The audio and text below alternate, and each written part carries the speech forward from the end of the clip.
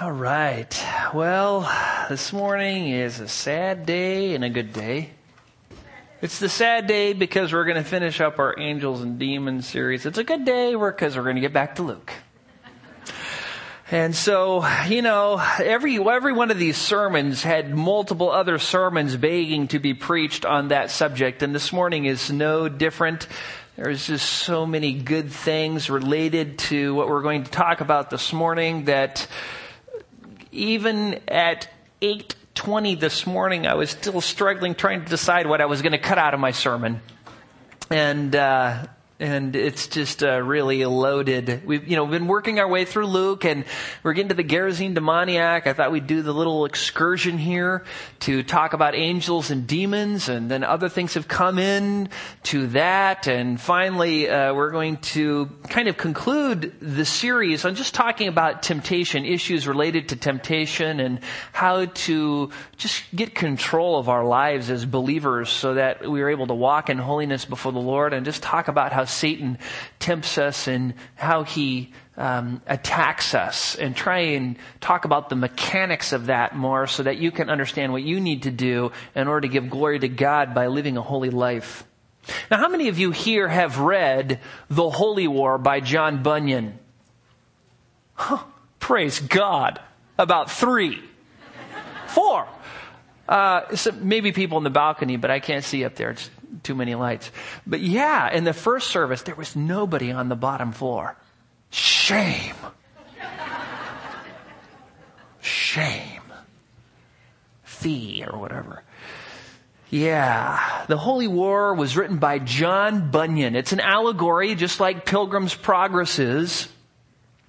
And the story is about a town called Mansoul, which existed in the city of Universe, or the country of Universe. Mansoul was created by the ruler of Universe, Shaddai. And when Mansoul was first created, it was created perfect, and it pleased Shaddai in every way, and Shaddai thought it was very good. Shaddai had as his purpose to dwell in Mansoul and make it his permanent place of residence. And the town of Mansoul was a walled city, and it had 5 gates. It had the ear gate, the eye gate, the nose gate, the mouth gate, and the feel gate. These gates were designed to be impenetrable by Shaddai, and no one could enter those gates unless the inhabitants of the city purposely opened them up and let people in. The king, though, had an enemy. He had an enemy. It was one of his servants who had rebelled and had been banished from his kingdom. His name was Diabolos. And Diabolos was so angry at Shaddai that he came to the city of Mansoul and decided to attack Mansoul in order to get revenge on Shaddai. And Diabolos had several other friends named Beelzebub, Legion, and Apollyon, who also wanted to seek revenge. Their plan was to attack and take over Mansoul. And they planned and they strategized, and finally they concluded that the only way to enter the city is if they could somehow get the people inside the city to open the gates, because the walls were impenetrable. The gates were impenetrable, and they just couldn't get in. And so they decided they would go for a plan of deception. Since the people of the city of Mansoul were innocent and they were not used to dealing with evil, they thought maybe we could deceive them into opening the gate. And their plan was simple. They would send Diabolos to the ear gate in the form of a serpent in order to speak lies to the people guarding the gate. Then, while they had their attention, one of the other fiends would take a bow and try to shoot Captain Resistance and kill him, since he was the chief guardian of Eargate. So Diabolos came forward and started to tell lies to Captain Resistance in a soft and soothing voice. Lord Innocent and Mere Understanding and Mr. Conscience and Lord Will-be-will were also there present listening. Diabolos questioned the goodness of Shaddai, very subtly at first, and then more and more as he talked, trying to convince the people of the city that Shaddai really was not that good and didn't have their best interests in mind, because after all, he wouldn't let them eat of the tree in the midst of the city, the tree of the knowledge of good and evil. And everybody knows, even by the name of the tree itself, that the knowledge of good and evil is a good thing. And thus Diabolos continued trying to wear Captain Resistance down. And it was at that time that one of Diabolos' cohorts shot Captain Resistance in the head with an arrow, and he fell down dead. Now with Captain Resistance dead, Diabolos increased his lies about Shaddai, and others on the wall started listening. Lord Innocence just fell dead for no apparent reason. Without Captain Resistance and Lord Innocence, soon the people of the city opened the gates, and all the evil fiends rushed into the city. The people then with one impulse ran to the tree and all greedily ate of it. And they even asked Diabolos to be their king and to rule over them in their once pure town of Mansoul. Now what Bunyan teaches here is pretty crystal clear. He's talking about the fall of Adam and Eve. If you've ever studied Genesis 3, you immediately realize that's the whole theme of the book. The fall of man and the redemption of man. God put Adam and Eve into a perfect environment. He made them perfect. He put them into a perfect environment, and He gave them only one rule: don't eat of the tree of the knowledge of good and evil. Satan then appears in the form of a serpent, and very subtly and very soothingly begins to erode Eve's confidence in God, saying, listen, if you were to eat of this tree, it would make you like God. Implied, He probably doesn't want that to happen. There's probably a jealousy thing going on there. And you know what? He wore down her resistance. She lusted inside, she ate of the fruit, and she gave it to her husband. Her innocence died. Her innocence didn't die, though, when she ate the fruit. It's when she lusted after the fruit. When she entertained evil thoughts of God, then that led to the eating of the fruit. But why did Adam and Eve fall? Why did man's soul fall? It's simple. They failed to guard the gates. That's why. They failed to guard the gates. This morning, in this last message, I want to address a few issues related to Satan and how Satan tempts us, so that you can understand what you need to do in order to resist temptation and be overcomers in an evil day. Now, this first point is Satan will tempt you to sin. And this is just a whole mixed salad here of things. I just want to talk about a few items that you need to understand. First, what is sin? You think, well, everybody knows what sin is. No, not really. As a matter of fact, you will encounter people more and more today who have no idea what sin is. The world is so shutting out God that people now don't really understand. They think sin is, adultery and murder. That's sin. Everything else is fine. But John, in 1 John 3:4, tells us, here's a biblical definition, 1 John 3:4, everyone who practices sin also practices lawlessness, and sin is lawlessness. He goes on to say in 1 John 5:17, the beginning of the verse, all unrighteousness is sin. That's what sin is. Anytime you deviate from the Word of God, anytime you do any unrighteousness, it's sin.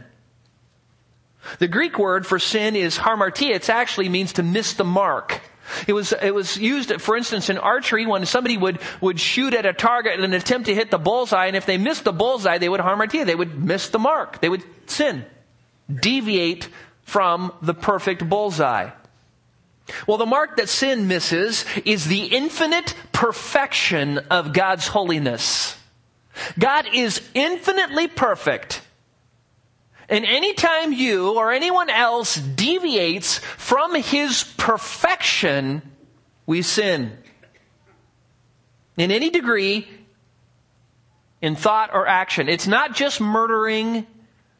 It's not just committing adultery or robbing banks. Sure, those things are sin, but that's just a couple of them.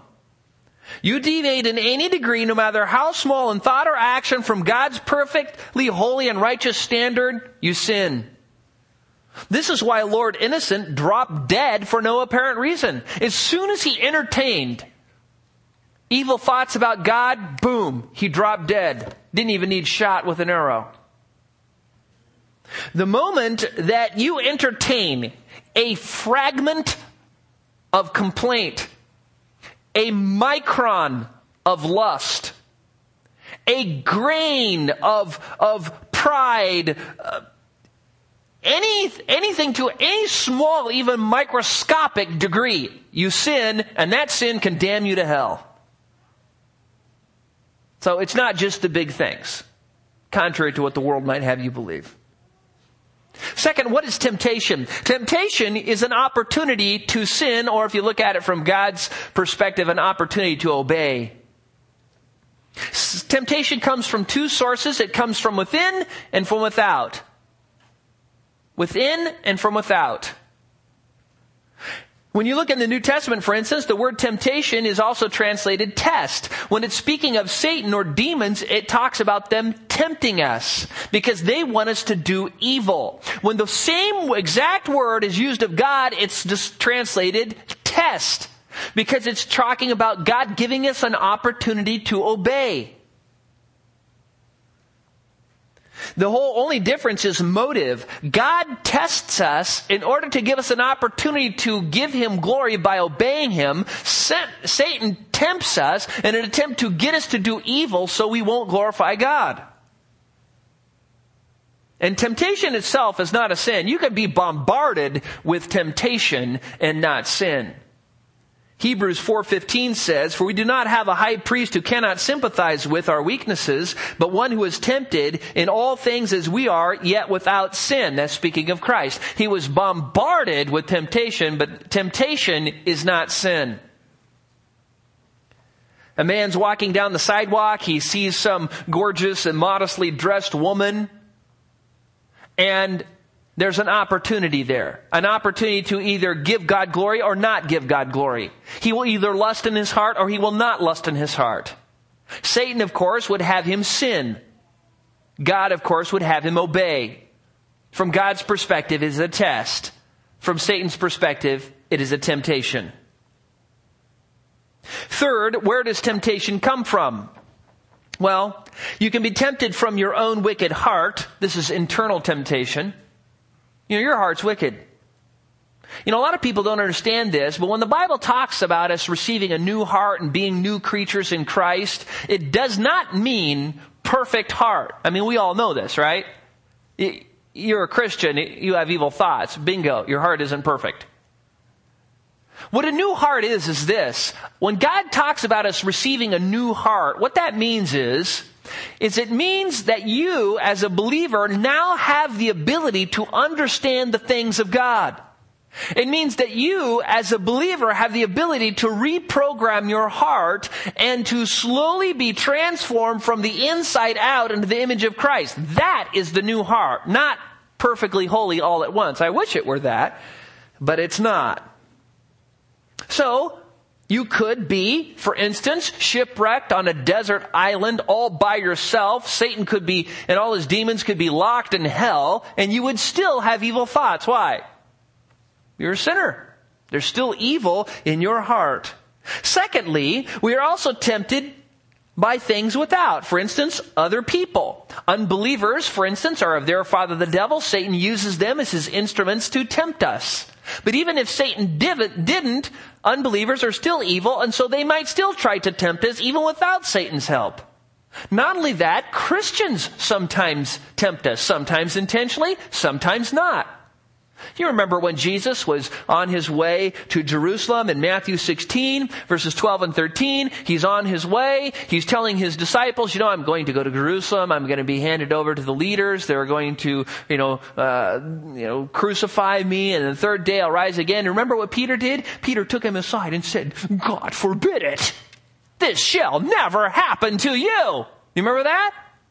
Now, he's got good intentions. I mean, he's an apostle. He's on the right side.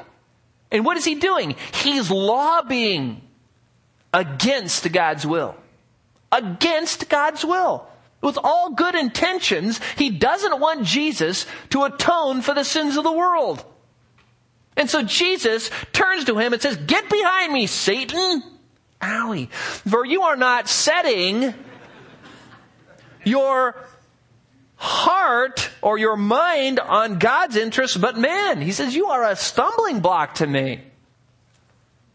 And Jesus was speaking to Peter because he was acting on behalf of Satan against the will of God. So, how are you tempted? From within your own wicked heart, and from without, from other people, believers and unbelievers. Third, and finally, you are tempted by Satan, and that would include all of his demons. Now, you ever wondered how Satan does this? How does Satan tempt you? Does he kind of crawl into your metaphysical ear and say, "Think an evil thought"? You ever wonder about that?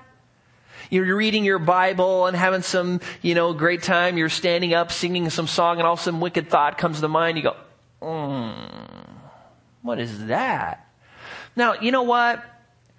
I don't think Satan can read your mind. The Bible doesn't say he can read your mind.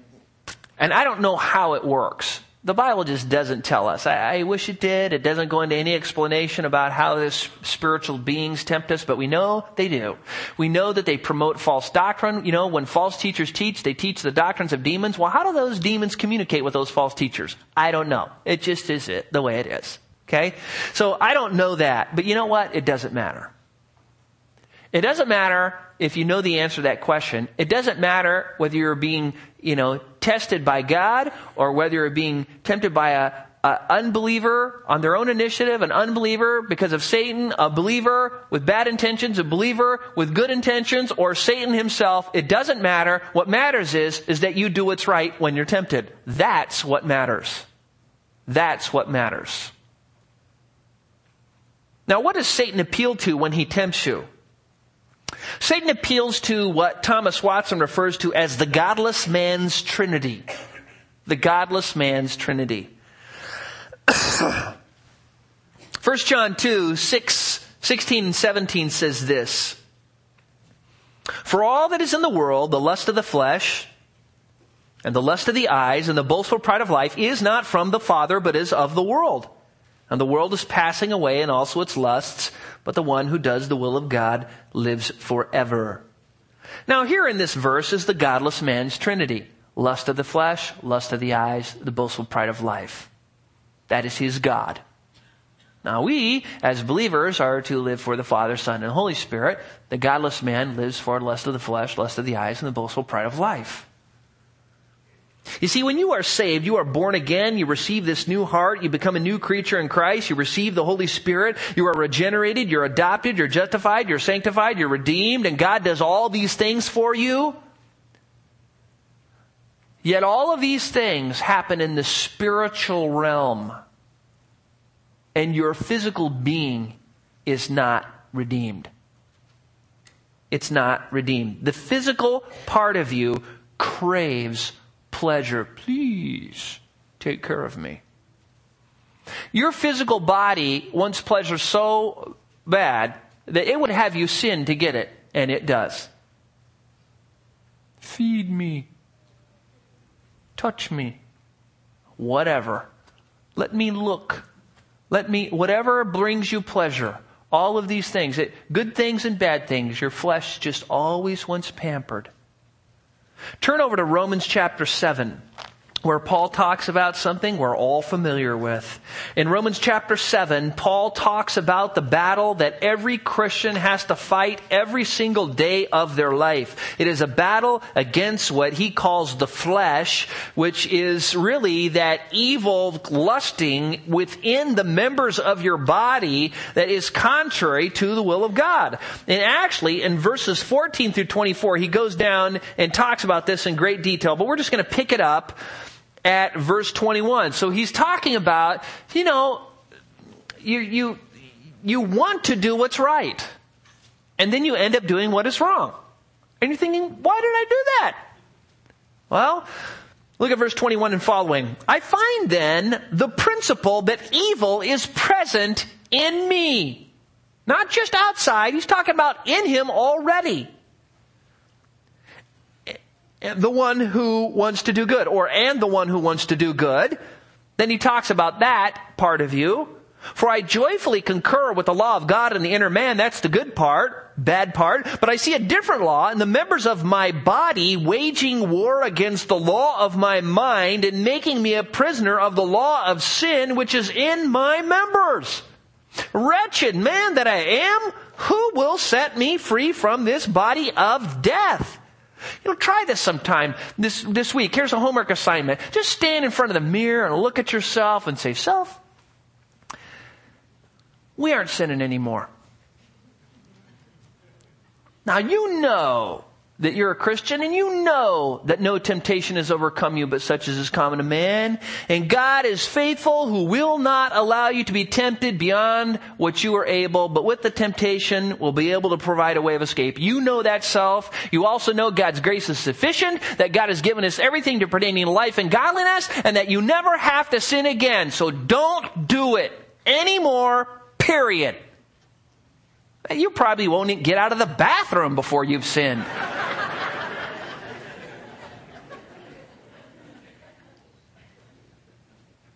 Paul describes it in Galatians 5:17, for the flesh sets its desire against the spirit and the spirit against the flesh. For these are in opposition to one another, like two poles of a magnet, so that you may not do the things you please. In other words, you want to please God, and then you've got your flesh just craving after all these evil things. You just want to say, stop, the whole time. James describes it this way in James 4:1. What is the source of quarrels and conflicts among you? Here's the source. Is not the source your pleasures that wage war in your members? Peter describes it this way in 1 Peter 2:11. Beloved, I urge you as aliens and strangers to abstain from fleshly lusts which wage war against the soul. Now, we all know this. You see, your heart is in control of your body. So, in order to receive pleasure to your body, your heart has to give your body permission to open the gates and receive it. And what Paul is referring to here when he talks about this body of death, you know what he's talking about there? He's talking about this ancient tribe from his hometown of Tarsus. There was an ancient tribe that had this very interesting way of dealing with murderers. When somebody had murdered somebody else and they were caught, that person then was strapped to the murder victim. Arm to arm, body to body, face to face, nose to nose, mouth to mouth, lashed to them physically. It was called a body of death. Then what happened is that body would begin to decay and rot. And then the person being lashed to them would slowly be infected by the dying death of that person they killed, and then that person, though dead, would kill them. And so when Paul says, wretched man that I am, who will deliver me from this body of death? This is what he's saying. He says, you see these bodies we got, this physical part of it? It's going to kill us. It's lusting after sin. It's causing us to want to do evil. And you know what? It's going to kill you. It will kill every one of you. You will go down unless the rapture happens. You're going to die. And so he talks about our spirit. Sure, we're redeemed. Our spirits are redeemed, and we have the newness of Christ in our spirits, and then we're just kind of inseparably fused to this sin-cursed body of death that is going to take us down.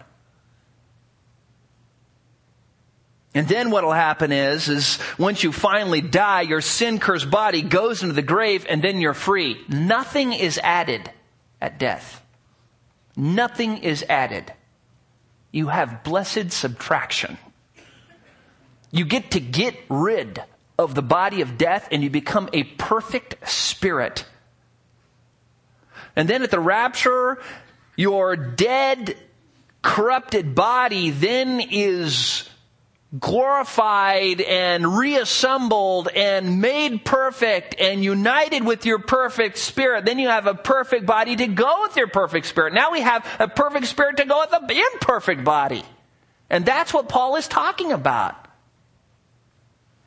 But while you were strapped to your body of death, you continually have to deal with it. Because, man, it is infected. It's trying to lead you into the grave as fast as it can. And those whose flesh get a hold of them the most die the quickest. Because it just drags them down that path of sin, and they destroy themselves with greed and covetousness and lust and murder. So what have we learned? To sin is to deviate any degree from God's perfectly holy standard. Temptation is appeal or an offer to deviate from God's standard and sin or obey, depending how you look at it. Temptation comes from several sources. What is the source? It comes from your own wicked heart. It comes from unbelievers and believers and Satan and his demons. But the real issue is the heart. The heart is the heart of the issue. And that is our second point. You must guard your heart. We all know about viruses. I mean, pretty much people have computers. And even if you're old and you've committed yourself to be a dinosaur until death, you still know what computers are. I mean, they're every place. And there's all sorts of malicious hackers and programmers out there, and they do nothing but sit around and type programs to ruin other people's computers. Isn't that strange? I'm good at programming, man. I think I'll write some viruses. Is that wicked? Those are wicked things from without. And here at the church, we have this server and all these computers hooked to it. This what is called a network. And we have all sorts of things set up to try and keep the bad guys out. We got the firewall, and the antivirus, anti-spam, anti-junk mail, anti-whatever. And we have all sorts of electronic gadgets with really cool lights. They're always blinking and doing stuff. I don't know what they do. But they're all designed to keep the junk outside our system. To stay out there and not get in. The corruption in the World Wide Web, if we were to drop those firewalls, if we were to just take, let's just do one day, we decide to just unhook the firewall, uninstall all the programs, and just trust God for a day. The world would rush into our system with all sorts of viruses and worms and creep through our server and blast, kill everybody's computer in one day, no doubt. It'd be over. I remember when John Richard first came here and he was up in his office and he was having problems with his computer and he says, I don't know what's wrong. I get my disk and I try and copy my sermon on there and it's gone. It disappears. I'm losing stuff. Things are working weird and jumping around on my screen, and he didn't know what was going on. I said, John, have you been updating your virus software? He said, what's that? I said, John, let me come down there. So I came down there and there was the brand new box of virus software still in a cellophane covering sitting on the shelf next to his new computer. I said, John, you didn't install this, huh? He says, install what? He says, I just thought that came with the computer. I said, it did. He said, oh, am I supposed to put that on? Yeah. So he installed it, ran it the first time. There was only 17 viruses. And his computer was hooked to the server. And that server was hooked to everybody else's computer. And so we had to work a while to get all the corruption out of the system. Well, in a very same way, your heart is like that. Your heart is the central operating system of your life. But it's worse than a computer, because even apart from the stuff outside, it's already corrupted from within. So you not only have to employ God's means to keep the sin within suppressed, you also have to guard the gates to keep sin outside from getting in, from putting more trash in there. And you can never just shut down the system for a while and just trust God for a day or an hour or even a minute, or all this trash will pour into your life. So turn to Proverbs 4:23. We're going to look at this whole issue of how to protect your operating system. Proverbs chapter 4, verse 23. Here, Solomon gives us this great verse which is just loaded with goodies. Proverbs 4:23. Solomon says this: "Watch over your heart with all diligence, for from it flow the springs of life." Now the word watch, as the NASB has it, or keep, the New King James Version, or guard, the NIV, is a command. It means to constantly and diligently be watching over something. It could be translated to guard, to keep, preserve, protect from danger, to protect with fidelity, to blockade, or be a watchman over. Now you get the idea. The heart is like an operating system of a computer. It must be protected or your life won't be right to give glory to God. And notice the degree to which you must watch your heart. With all diligence. The NIV says, above all else, guard your heart. Now that's about as much as you could put into it, right? I mean, of all the priorities in life, that's a pretty high one. All diligence. I mean, diligence all by itself is a strong word. All diligence is about everything you could do. God is telling you here you need to make as the ultimate priority, the high priority of your life, to diligently guard, protect with fidelity your heart. And if you're thinking, well, what do you talk about? Are you talking about the pumper? No. I'm talking about everything that is you that's not physical. Your thoughts, your emotions, your will, your intellect, your soul, all of that stuff is all talking about the heart. The heart is a word that's used to describe all of those things in the Bible.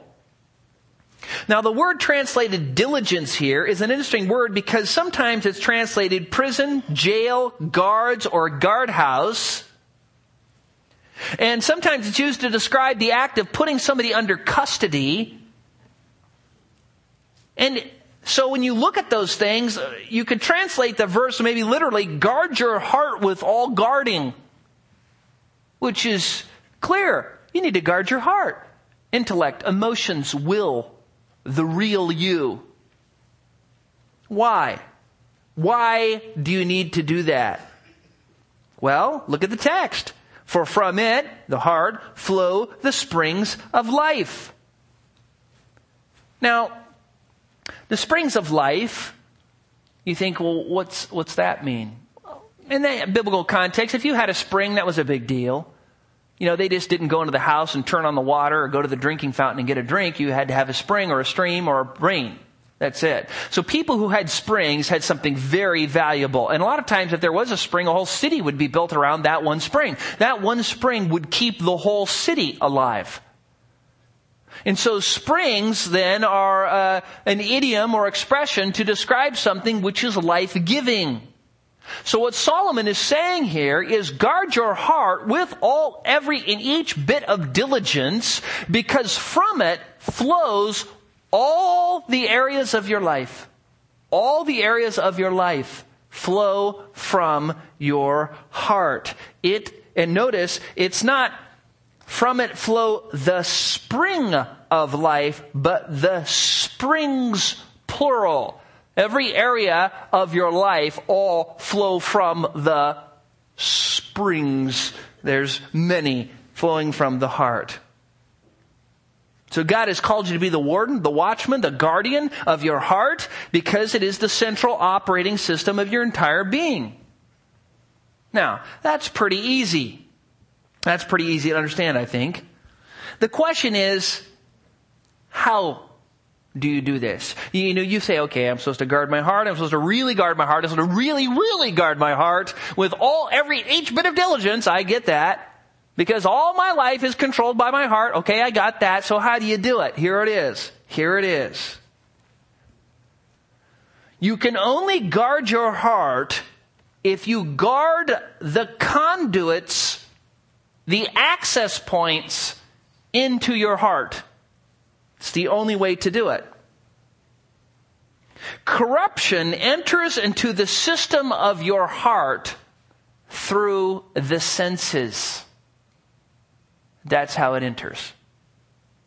That's how it enters, through the 5 senses. Now you know why Bunyan had the gates named ear gate, eyes gate, nose gate, touch gate, and feel gate. You know why he did that now.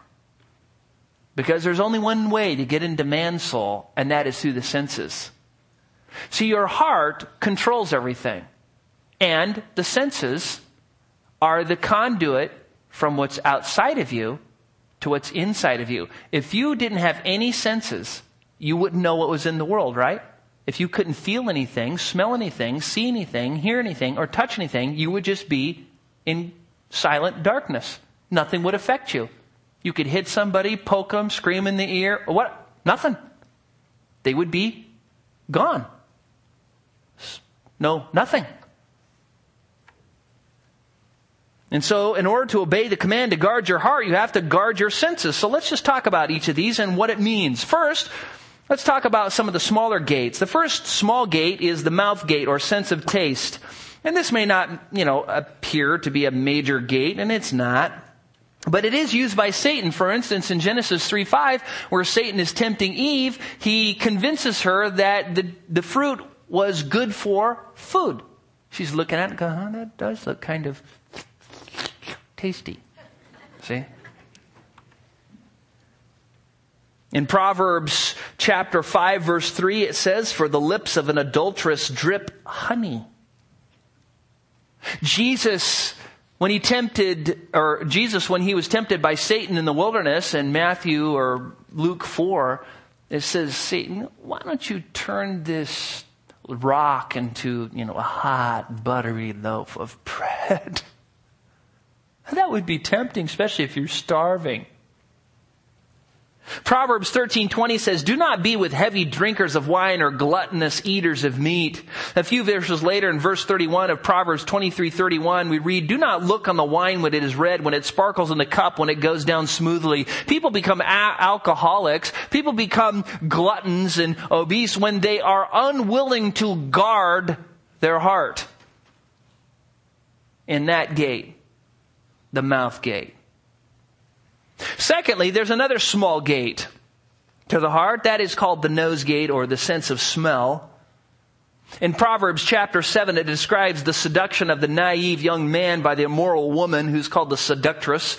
And in verse 17, she tells him, "I have spread my bed with myrrh and aloes and cinnamon, all fragrant spices." The good-looking woman is tempted, but the good-looking woman who smells good is even more tempting. Have you ever thought of what happens when you go into a department store at the mall? You need to. What's always there, right? When you walk in, there's a huge perfume center where you're bombarded with smell. You can find any smell you want in there until you find one that you like, and they're all mingled together. That's the first thing you encounter. Do you think that's an accident? Why don't they put that down in the tool basement?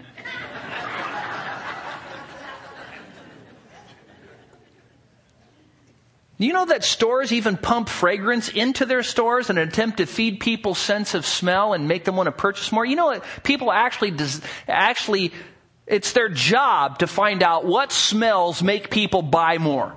How would you like that job?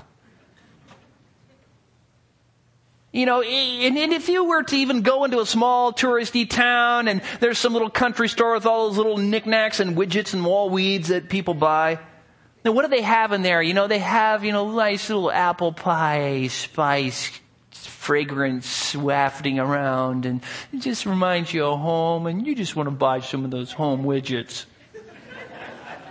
It's just like being in the country all at once. It smells like you baked a hot apple pie right then.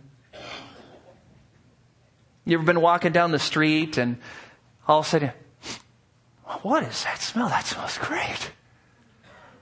Man, that's hungry. And pretty soon your nose is communicating with your heart. You need to get your body in there.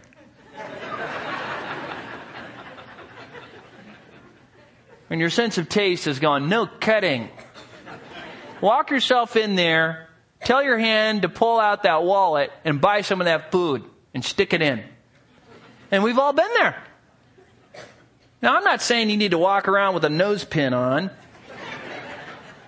What I'm saying is that you need to make sure that you're guarding your senses. Be like the airport. Sure, you can go onto the plane, but you don't just get to go on. You got to go through the rigors of being able to get on. You have to go through, the search procedure, the scan procedure, the questioning procedure. All those things are designed to make sure that, we're going to let things in, but we're going to just guard them, scan them, check them out before they get in. Whatever you do, you don't just open the gate and say, come on in. I mean, would you like to be on a plane like that? That's right. Thirdly, there is the feel gate or sense of touch. This gate is substantially bigger than the mouth and nose gates. A man may be tempted to look at a woman, but if she touches him, temptation exponential. Proverbs 7:13 describes the seductress woman as seizing the young man and kissing him. This is why 1 Corinthians 7:1 says, it is good for a man not to touch a woman. And if you have the NIV, I'm sorry, cross out marry and put touch in there, because that's what the word means. It means to touch so as to ignite into passion. You hear things advertised on TV as feeling smooth and silky and sensuous. You're in the department store and you're kind of walking around, you kind of see something you like. What's the first thing you do? You touch it and go, ooh, I like that. Honey, come over here. Feel this. I like that wrapped all over my body. I mean, do people buy things made out of burlap? It would be cheaper. Pretty soon you've got out your Visa and you're got in the sack, you're walking out with your sensual feeling whatever. Just yesterday I went to the Galleria. One of the things I do to just learn patience and sanctification is I take Leah to the Galleria. And she had some gift certificates from her birthday. So we're walking in there, and of course she wants to go into all the teeny bopper shops. There's no tools in there. Most of them don't even have any guy stuff in there. And so there I am. And when I sat back and looked, they looked like ants, teenage ants. And they were just like crawling all over the stuff and grabbing stuff in racks and stacks and piles. And they're kind of rifling through it and just looking, touch. And I just thought, this is a great page for illustrations. They were abounding. Yeah.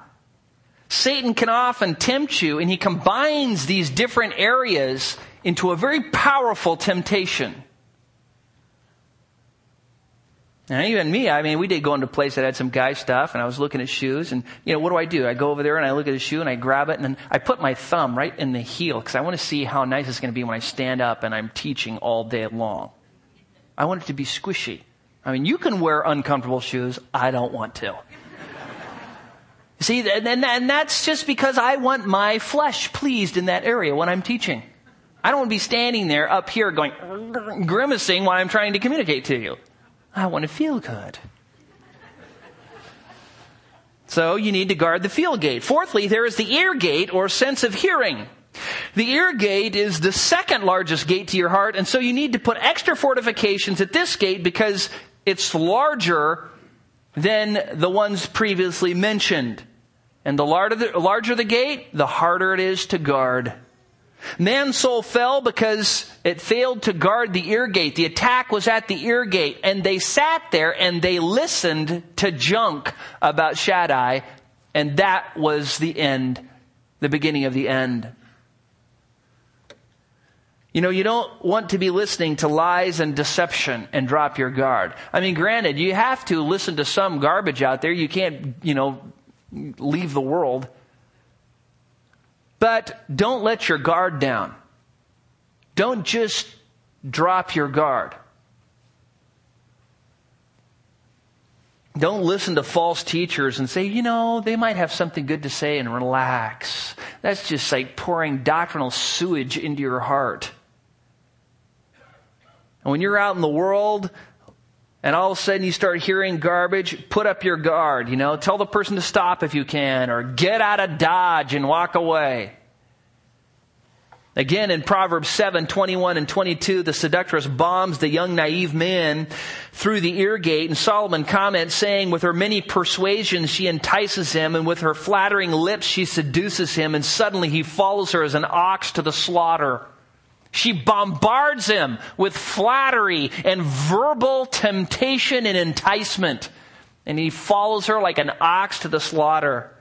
You ever wonder why department stores just happen to have the very kind of music in that particular apartment that has whatever merchandise they want to sell to that particular age group? Well, I got a big dose of it yesterday. I got a lot of thumping, driving rap music and things that were similar because I was among that. But you know what? When I walked over to the guy department, there was this calm, soothing, whatever. If you go down the tool department, bingo. You got Tool music, whatever that is. They're pumping WD-40 as the fragrance in there. Just makes you want to buy. You need to think about this. This is $1 million, if not billion-dollar industry, fragrances and visual and smells and all these things combined to get you to purchase. Just do this sometime. Next time you go to the department store, just say, okay, let's see what all my senses experience. You walk in there, smell, sights, hearing, touching, samples to nibble on, whatever. You just go in there. It's just like a smorgasbord. You just want to just throw yourself in reckless abandon and just buy. That's what they're trying to do. Wear you down, and the longer I'm not buying anything today, honey. And then pretty soon, that looks nice. And then pretty soon you leave with a huge bag full of stuff. And they plunder you like the Israelites plundered the Egyptians. You've let down your guard. The adulterous woman in Proverbs 5:3 is described as having speech which is smoother than oil.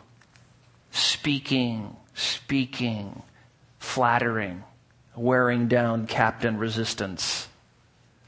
And this is especially true with entertainment, because entertainment often, it can be good. There's a lot of good entertainment out there, things that are fine. But you know what? Mixed in with that is the bad. And so if you're going for entertainment, you have to keep your guard up. You can never let your guard down. Why? Because you'll be having something good, and all of a sudden, bingo! You've got your guard down and you're just shot through with a bunch of trash. That's what I do. It's like letting sewer be poured into your heart. I mean, think about it. You have radio industry that spends millions, if not billions of dollars on radio advertising. Why? Because it works. I mean, it works. It's a conduit to your heart.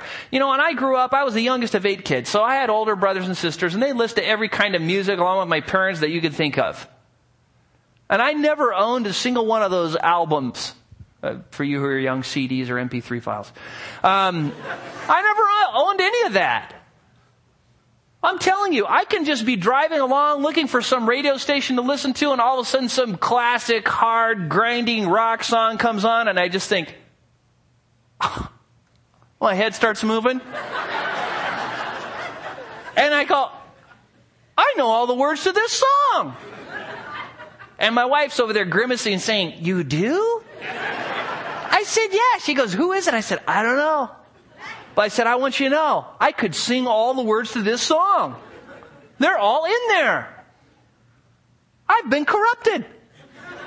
My brothers and sisters saturated me with bad trash. And what's really interesting, I don't know if you've done this, if you came to Christ later on in life, then you've got all this music in your head, and then you come to Christ, and then you're singing one of your favorite songs, and all of a sudden it gets to some, phrase, and you can't say it. It's blasphemous. It's carnal. It's wicked. I can't sing that song anymore. And pretty soon, that song's gone, and then that song's gone, and pretty soon you realize how trashy the music is in the world. And before that, you didn't even know it. Why? Because your gates, man, they were welded open. And all before you became a Christian, you just let it pour in, and you were so deceived into thinking, it's not affecting me. And I'm telling you, it was corrupting your system and making your life show the results of the corruption. So, you have to be careful of what you listen to. Finally, the fifth and largest gate is the eye gate, or sense of seeing. Researchers have said that about 85% of everything we learn, translated, gets into your heart, gets in through the eye gate. 85%. Let me just put this in proportion. It would mean that if you were to draw some gates on a scale, and the nose and smell gates would be 2 feet wide. 2 feet wide. That's about this big. That's a pretty small door. And the touch or feel gate would be 6 feet wide. The ear gate would be 20 feet wide, about from here to the organ.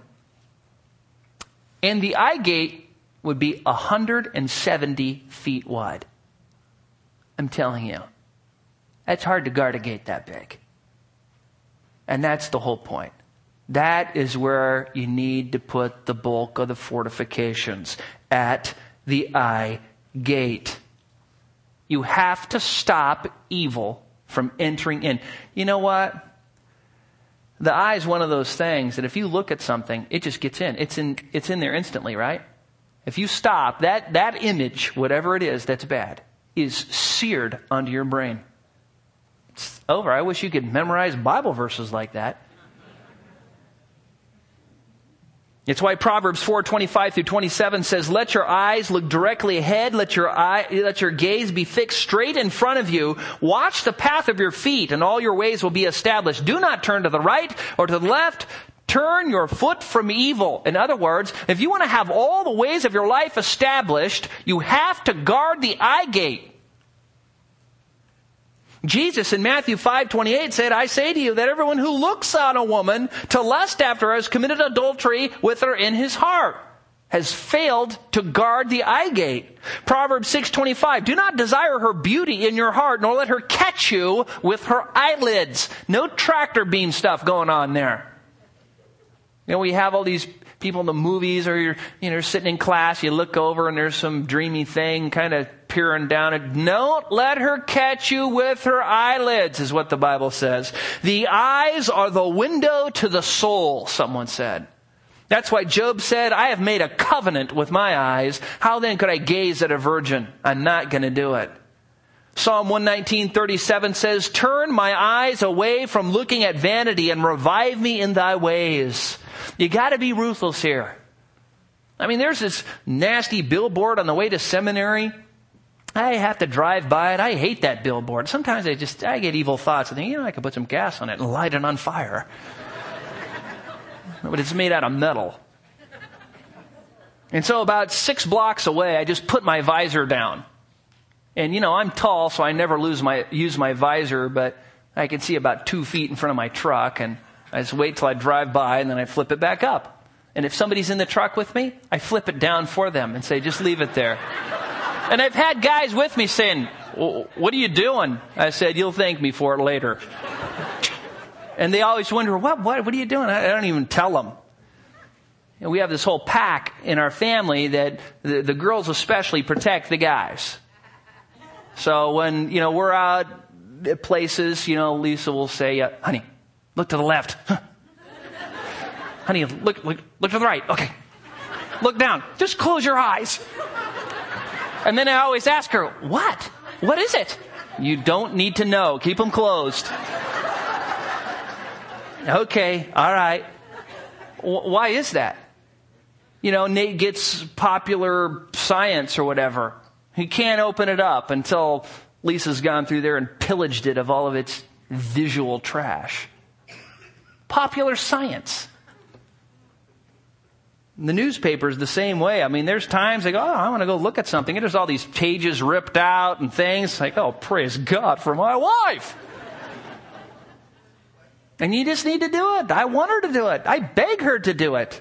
You have to guard your eye gate. You look down, you look away. You don't look at it because those things get in a hurry, instantaneously. So, now Satan knows your whole life flows from your heart.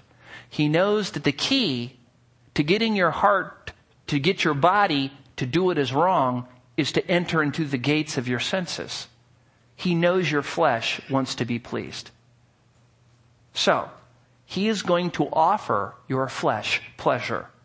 And he's going to try and get in through your senses to tell your heart to do the evil so that you will sin against God. And that is the mechanics of how temptation works. And as the concept is simple but hard to do, you guard the gates of your heart, and then you escape corruption. You keep what's evil within suppressed by the Word of God, which is what the Puritans called mortifying the flesh. And you keep what's outside that's bad from coming in and corrupting more of your heart. If you do that, you will be a godly person. If you don't, you won't. And I can tell you that anybody who comes to me and says, I've got this struggle in my life, I've got this problem, I've got this reoccurring whatever, it's all a gate problem. Always. There's something in their life that they're feeding this lust through one of the gates. That has to stop. When that stops, the problem goes away. All right, let's pray. Father, we are grateful just to have your word, which tells us just amazing things, amazing truths, just about our hearts and our souls and temptation and Satan. And Father, we know we're wicked. We know that there's unbelievers out there who are wicked and believers out there who, with all good intentions, try and get us to do what is wrong. And Father, we know that even you put us to test so that we might obey you like you tested Abraham to see if he would obey you. And Father, wherever the test or temptation comes from, I pray that we would not be absorbed in trying to figure out where it's coming from, but we would remember what to do. That we would be people who would first run to you in prayer, think about what we know from the scriptures, guard the gates of our heart, and that all our lives we would be putting in good to drive out the evil and keeping the evil out so that the evil or the good would accumulate, so that we would become more conformed to the image of Christ, so that when we stand before you, we will be unashamed. Father, we pray all these things in Christ's name. Amen. If you are a visitor